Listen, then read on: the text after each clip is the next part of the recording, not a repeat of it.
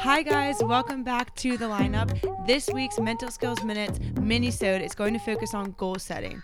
What does it look like? How do you set SMART goals? And how do you achieve them and encourage others to do the same? So first, why do we set goals? We set goals because they create direction and focus, and they help us channel our energy to achieve things. Goals help motivate us and help us maximize our use of our time.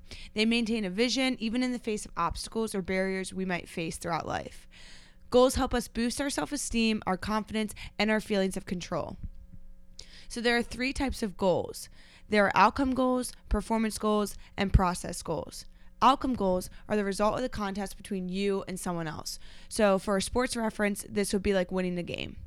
Performance goals are improvements relative to your own past performance. So in gymnastics, a performance goal would be landing a dismount. And then process goals. These are procedures that you will do throughout your performance. So how do we go about setting these goals?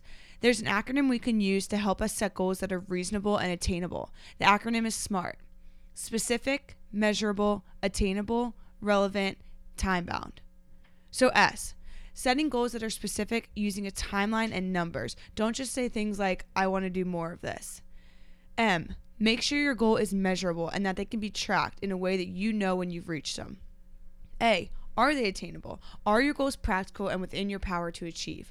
So, for example, if my goal was to build a spacecraft tonight all by myself, leave by tomorrow morning and land on Venus, eating the world's largest stack of pancakes, probably not super attainable, not really achievable. We should probably reset that goal and reevaluate a little bit.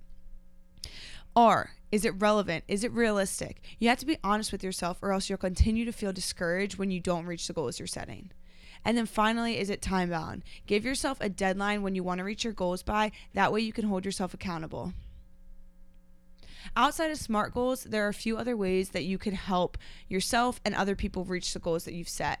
You can express your goals positively. You should encourage the people around you, and again, encourage yourself to reach these goals.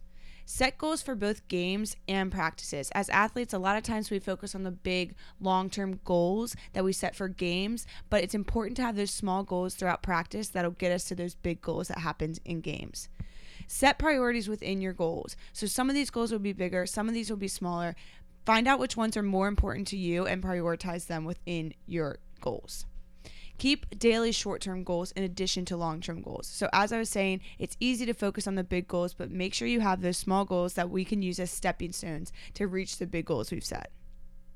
Write down your goals. This gives us more power and more effectiveness with our goals. Put them in a place that you see them regularly so then you can evaluate them often. And then if you feel comfortable, finally share your goals. Share them with friends and family who, as I've said, can help hold you accountable and help encourage you to reach these goals. So just in recap, make sure your goals are SMART, specific, measurable, attainable, relevant, and time-bound. And make sure you're surrounding yourself with people who want the best for you and are going to push you to reach these goals. Thank you guys for tuning in to Mental Skills Minutes. I'm Lizzie Colson, and that's how you set goals.